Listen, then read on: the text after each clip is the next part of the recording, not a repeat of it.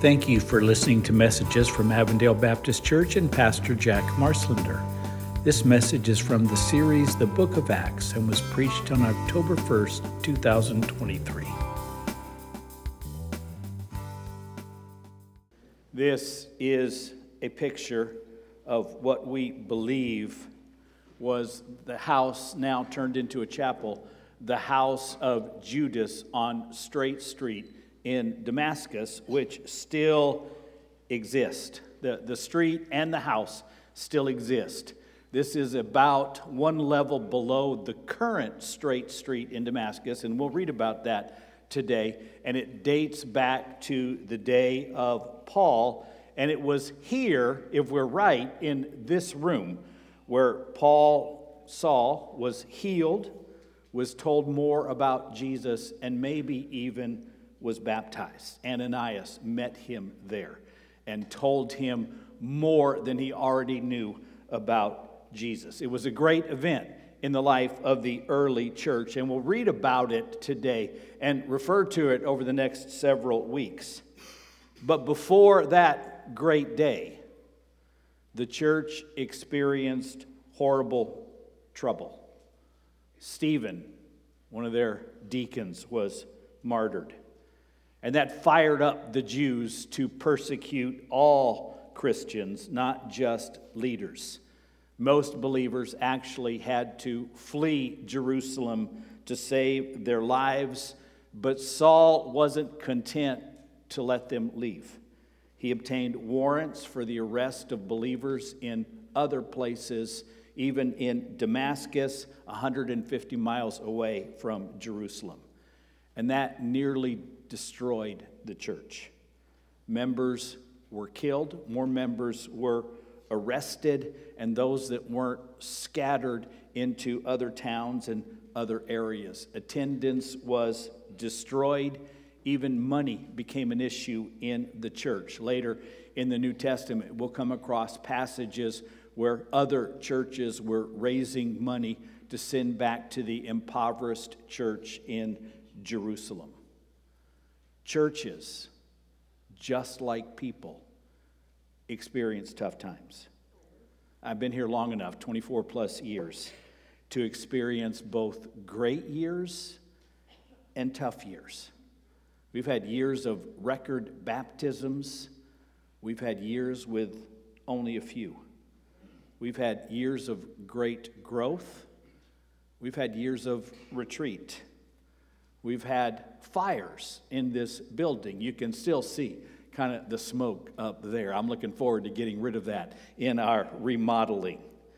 We've had a major flood in our lower level that some of you remember coming in on a Sunday morning with 6 inches of water in our building and flooding the electrical equipment. Everybody out, and we met at Agua Fria High School that morning. We've had thefts of cars during worship service, thefts of catalytic converters during worship services, and thefts of copper off of our air conditioning equipment that led to $20,000 worth of equipment damage. During the recession of 2007, 8, and 9, our staff all took voluntary pay cuts in order to keep the church stable. You understand what I'm saying? Every church goes through tough times. That's part of life, just like families and individuals do.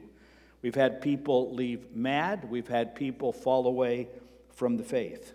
Some of you may remember a Sunday in which we had protesters across the street with bullhorns and musical instruments blaring at us during church.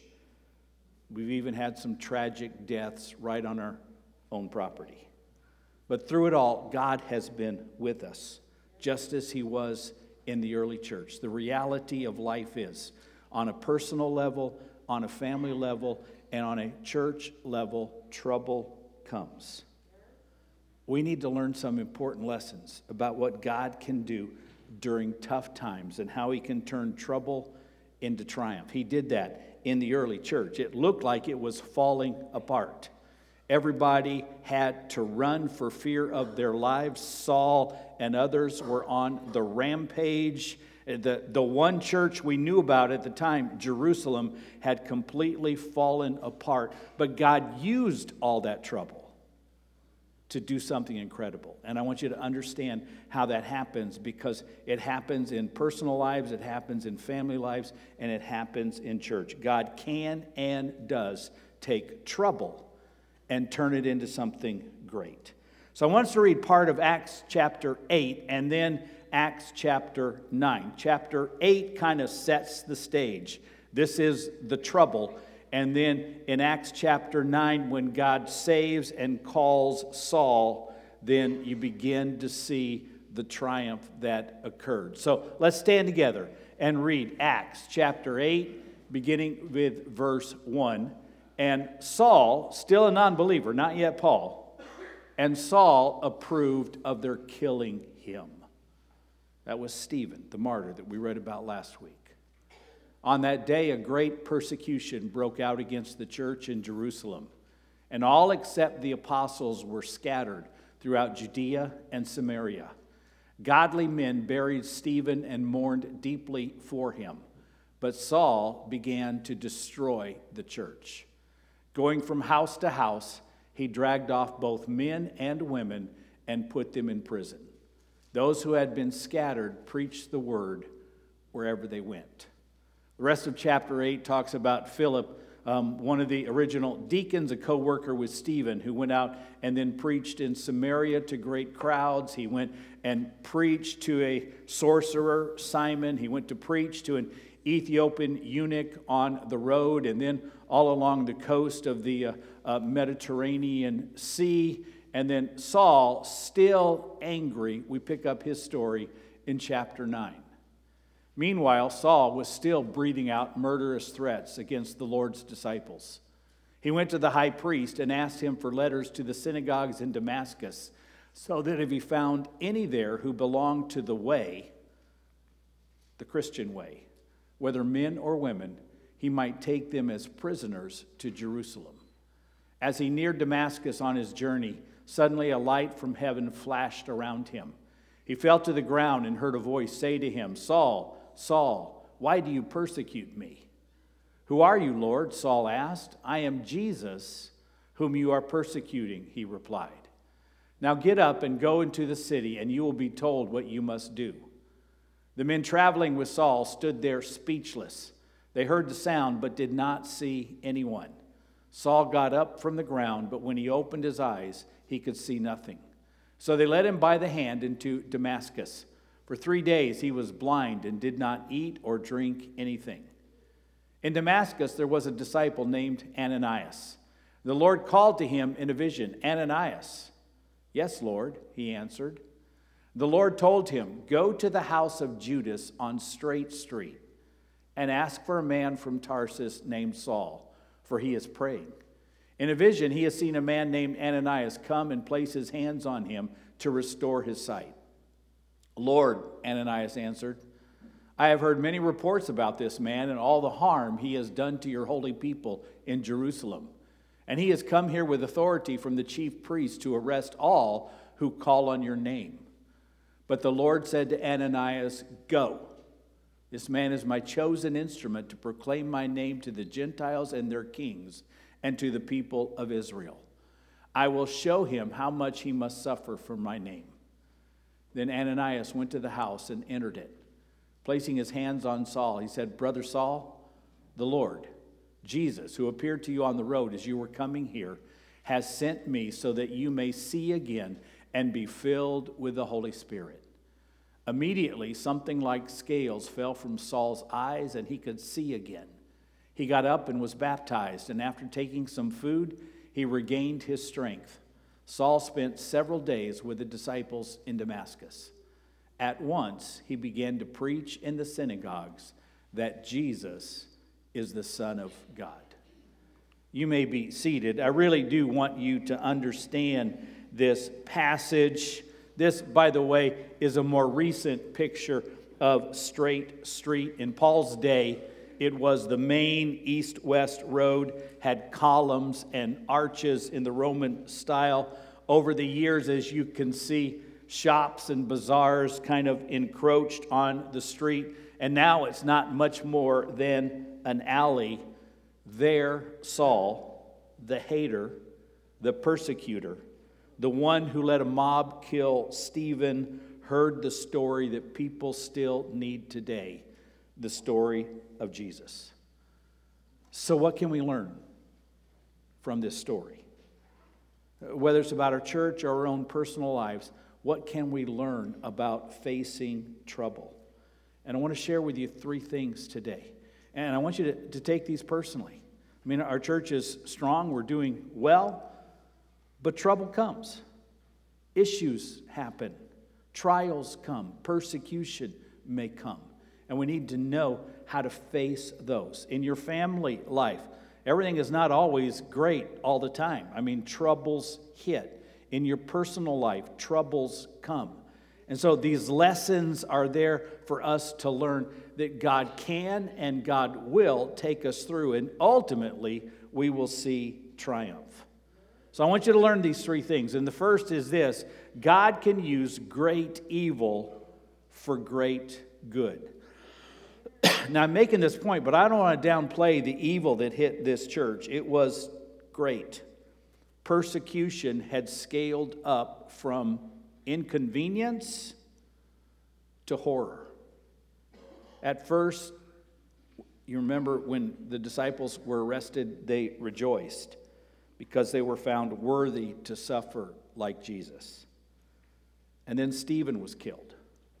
And believers began to fear for their lives and their families. Then Saul, a very powerful Pharisee, made it his personal agenda to arrest them and went door to door, place to place, trying to find Christians, and arrested both men and women. And so they fled. Stephen was buried with great grief. The church, which had numbered over 5,000 people just a few chapters back, was down once again to a handful of people. It was a very tough time for the church. But God used it as He is able for great good. The church fled, but they didn't shut their mouths. They preached Jesus wherever they went. And so what happened was in Judea and Samaria and surrounding areas, others began to hear about Jesus. And new churches sprang up. And so the result was, instead of one big church in the big city, there were at first dozens and then hundreds and ultimately thousands of churches, believers in every town talking about Jesus. God had used this great evil in Jerusalem to scatter and renew the church. It was no longer just a one-place kind of phenomena. The church was everywhere and grew rapidly. Philip was one of those. If you remember, and I want you to understand this, because I want you to remember that Philip was not called by the church to be a preacher. Philip was like Stephen, one of a group who later began to be known as deacons. Last week, I reminded you that Stephen's job in the church was essentially, and I use the modern terminology, he worked at DoorDash. You know, basically, hey, take this food to the widow. Philip was one of those. I'll say maybe he worked for Grubhub. And so he was the one. And it wasn't a glorified position. He wasn't a preacher. He wasn't a teacher. His job was essentially go get the food that needs to go to the widows, because God has called us to take care of them and make sure that they are well taken care of. But he did more than deliver food. He preached Jesus wherever he went.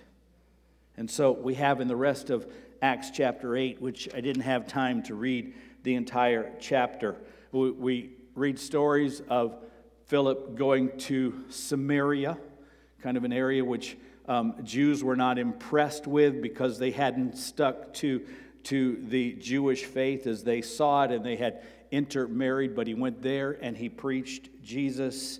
He went out into the desert and he preached Jesus to an Ethiopian eunuch. And then he went along the coast, the Mediterranean Sea, and preached Jesus in every small town and village for 60 miles over a period of some time. His job was delivering food. His passion was preaching Jesus, and God used that. Great evil turned into great good. And I really want you to know this, because you either are experiencing some trouble in your life and family right now, or you will, because trouble comes to all people. And I want you to see that that's one of the great characteristics of God, is that he can take trouble and turn it into triumph. He can take something bad and use it for something good in your life, in our life, and in the church. And if you'll think back over the course of the entire Bible, those of you that know the Bible well, you'll see that this was a characteristic of God from beginning to end. Some examples. Joseph was sold into slavery by his brothers. I mean, I kind of have this sibling rivalry with my own brother, but I don't think he would sell me into slavery. Joseph's brothers did that. But God used that to save the entire family later. Moses was abandoned by his parents in order to save his life. But then God used him, and through the circumstances, to save the entire Hebrew people. Zacharias disbelieved God, and God struck him silent. But God still used his son, John the Baptist, as the greatest prophet of all time. Honestly, I could give you hundreds of examples from the Bible of when God used tough times to turn them into something great. Here, Stephen was killed, but God used the resulting persecution to start the gospel on its way around the world. That's what God does. And I want you to understand that. Because from various time to time, who knows? I don't know the future. I don't know what will happen today or tomorrow, but trouble will come upon our church. But God can use that for something great. I want to share a personal story, because I've seen it myself time and time again in my own family. Kind of behind the scenes. We didn't say a whole lot about it. My family has been experiencing tough times for a couple of years as we watched my son, Kevin, an addiction, grow to the point where he was hardly able to keep a job. He was kind of burning bridges behind him with friends and his siblings, and it was tough to watch. And as a pastor, I wanted to be able to help him, but you can't always help your own kids as much as you want to. And so we were kind of watching him go downhill. He finally agreed, after much prayer, many tough nights, wondering where he was and what he was doing. He finally agreed to go into an intense Christian rehab center, the Phoenix Rescue Mission. He called me last Sunday night to tell me how good he was doing, and then, music to my ears, he said, "Dad, you know, I'm finally getting serious about this Jesus thing." Now, I'm not putting down the trouble. I didn't share that with the church beforehand, but it was like the number one prayer list for Don and I every single day, and nights of heartache and getting up in the middle of the night and wondering. It was tough trouble, and it was real. And you all noticed that his attendance at church was sporadic. And some days he was great with a great attitude, playing the drums and doing well, and other times he was distant and remote or just not here. We lived through tough times, but God appears to be using it for something good. And he's making a deeper commitment to Jesus than he ever did. That's the nature of God. So you don't give up in the tough times. You don't turn away in the tough times, because you know that God has a plan. God can use great evil for great good.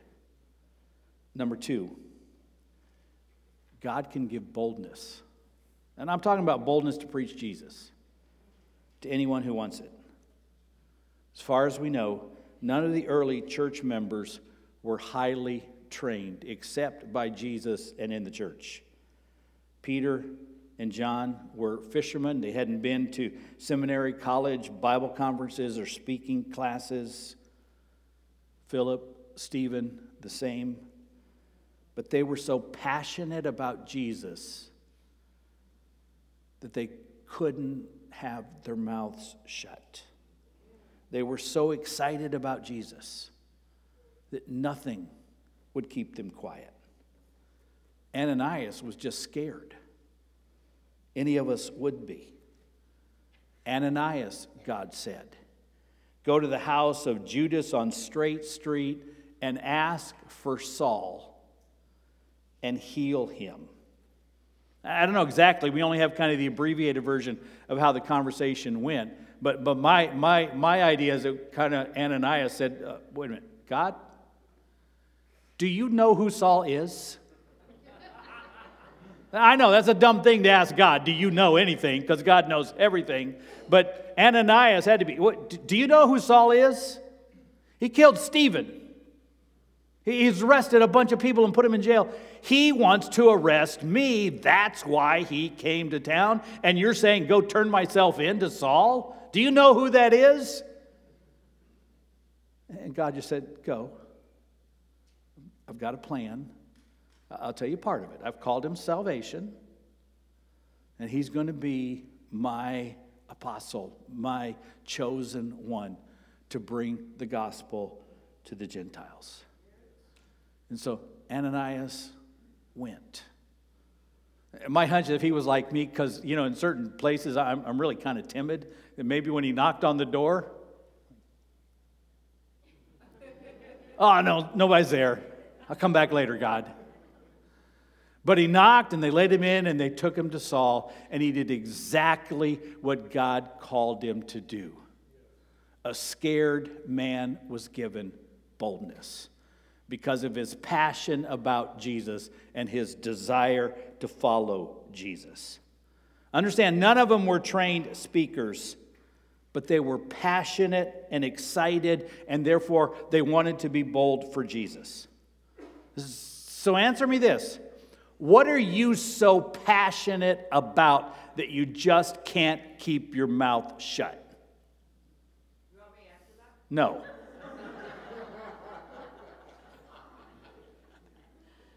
I want you to think about it. What are you so passionate about that people almost have to, I've heard, you've already told me, people to be quiet. Your kids? I don't know why it is we're more excited, passionate about our grandkids than our kids. But I mean, your kids, hey, if you're passionate about your kids, that's a good thing. If you're passionate about your grandkids, that is a good thing. Some of you are overly passionate about your sports teams. I mean, how many Dallas Cowboy shirts did I see in church last week? Yeah, I'm sorry, I shouldn't pick on you. You're probably still in mourning from losing to the Cardinals last week. But there are things that we're just so passionate about, we can't keep our mouth shut. Did you notice I'm wearing the colors of my sports team? Black and silver, the Raiders, okay? Yeah. It doesn't matter if they're horrible or not. That's my team. I'm going to talk about them. Even when they stink, which is most years, I'm going to talk about them because I'm passionate about it. When was the last time that you were so passionate about Jesus that you couldn't keep your mouth shut? Because honestly, this is what I want you to understand. That's what the early church got in trouble for. That's the only thing the early church got in trouble for, was because they couldn't keep their mouth shut about Jesus. What gets the church in trouble today? Our politics, our hypocrisy, our immorality, our sex abuse issues. It's good for the church to be in trouble, but only if the trouble is we talk too much about Jesus. Have you heard anybody complain? Anybody complain? Have you heard anybody complain about Avondale Baptist Church that we talk too much about Jesus? I mean, I know in the hallways and in the parking lots and various places, there's various complaints about Pastor Jack. Pastor Jeremy doesn't wear shoes, our building, the money, whatever. I mean, there's all kinds of complaints. But have you yet heard a complaint that they talk too much about Jesus? Then we're not doing our job. Because if we're going to be in trouble for anything, it should be that we talk too much about Jesus. We are much more highly trained than the early church, but much less passionate than the early church. And until people are starting to tell you, would you just be quiet about Jesus? You've already told me. I've heard that 47 times, maybe 1,000,000 times. Just be quiet. Until we get to that point, we've not yet done our duty. Only a couple times in my life, to my discredit, have I been told, shut up about Jesus. In high school, I had a good friend. He was a good young man. Moral, from a good family. I invited him to church bunches of times. He only came a few. I shared the gospel with him multiple times. And after we'd played a game of racquetball and sitting at a park bench outside of where the racquetball courts were, kind of drinking a soda, cooling down, I said, Danny, I've been praying for you a lot. I want to talk to you about Jesus. That was the first time in my life he said, Jack, I don't want to hear it anymore. You've told me about Jesus too many times. I'm just not interested. That hasn't happened to me enough. Where people told me to be quiet. By the way, here's the good news. He wouldn't listen to his best friend talk about Jesus, but he met a girl who was passionate about Jesus. And she led him to faith in Jesus about 6 months later. And he came into my dad's hardware store where I was working that day to tell me, I'm a believer now. I understand. I didn't listen to you, but I listened to a pretty girl. Okay, that's okay. Hey, pretty girls, understand. You have power that old pastors don't have. So use it for Jesus and talk to them. If you want to be bold, you can be. You can be. If you want to be one who's telling others about Jesus, you can be, regardless of your personality style. It's a matter of a deep, deep faith that leads to passionate feelings towards Jesus that you feel like they've got to know, they've got to know, they've got to know. And if you can't do it, you get on your knees until you can. I'd love to see this altar flooded with people who say, I want to talk to people about Jesus and I'm scared. Yeah, Ananias was scared, but God used him.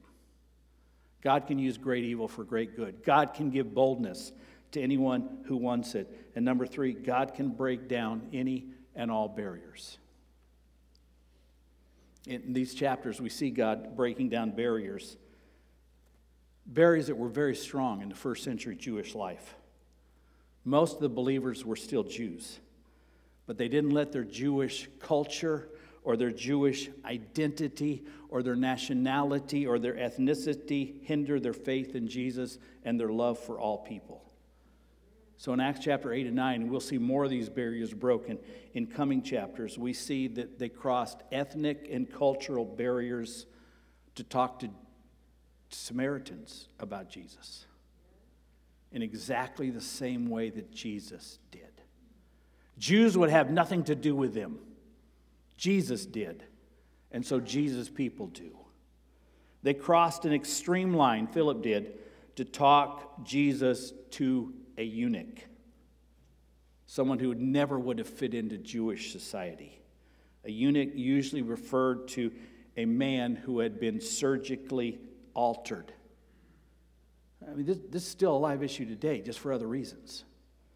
And Jews would have looked down on them. Philip, however, crossed that line to show love and respect and share Jesus and even baptize an Ethiopian eunuch. They crossed a moral line to talk to Simon the sorcerer in Acts chapter 8. And then they crossed even lines of hatred to talk to Saul himself. And Saul, as you heard in the passage, will do the same, to take the gospel to the Gentiles. Something that no self-respecting Jew would do. Won't even talk with them, won't eat with them. If I have to do business with them, I'll do it with my mouth shut.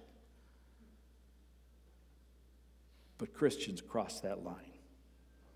The world draws lines to separate people. The world creates barriers. Jesus destroys them. So remember that before you separate from anyone who doesn't look like you, think like you, share your skin color, act like you, vote like you, share your faith, or speak your language. Jesus breaks down barriers, and the church should be at the front of the line in breaking down barriers. Why? Because we love people and we've been given a task to talk Jesus to all people. All people. All people. God can break down any and all barriers that the world puts up. So how do we respond? Number one, I want you to look for the good in any challenge and even in any defeat. God is at work, always at work. You may not see it at the time, but God is at work.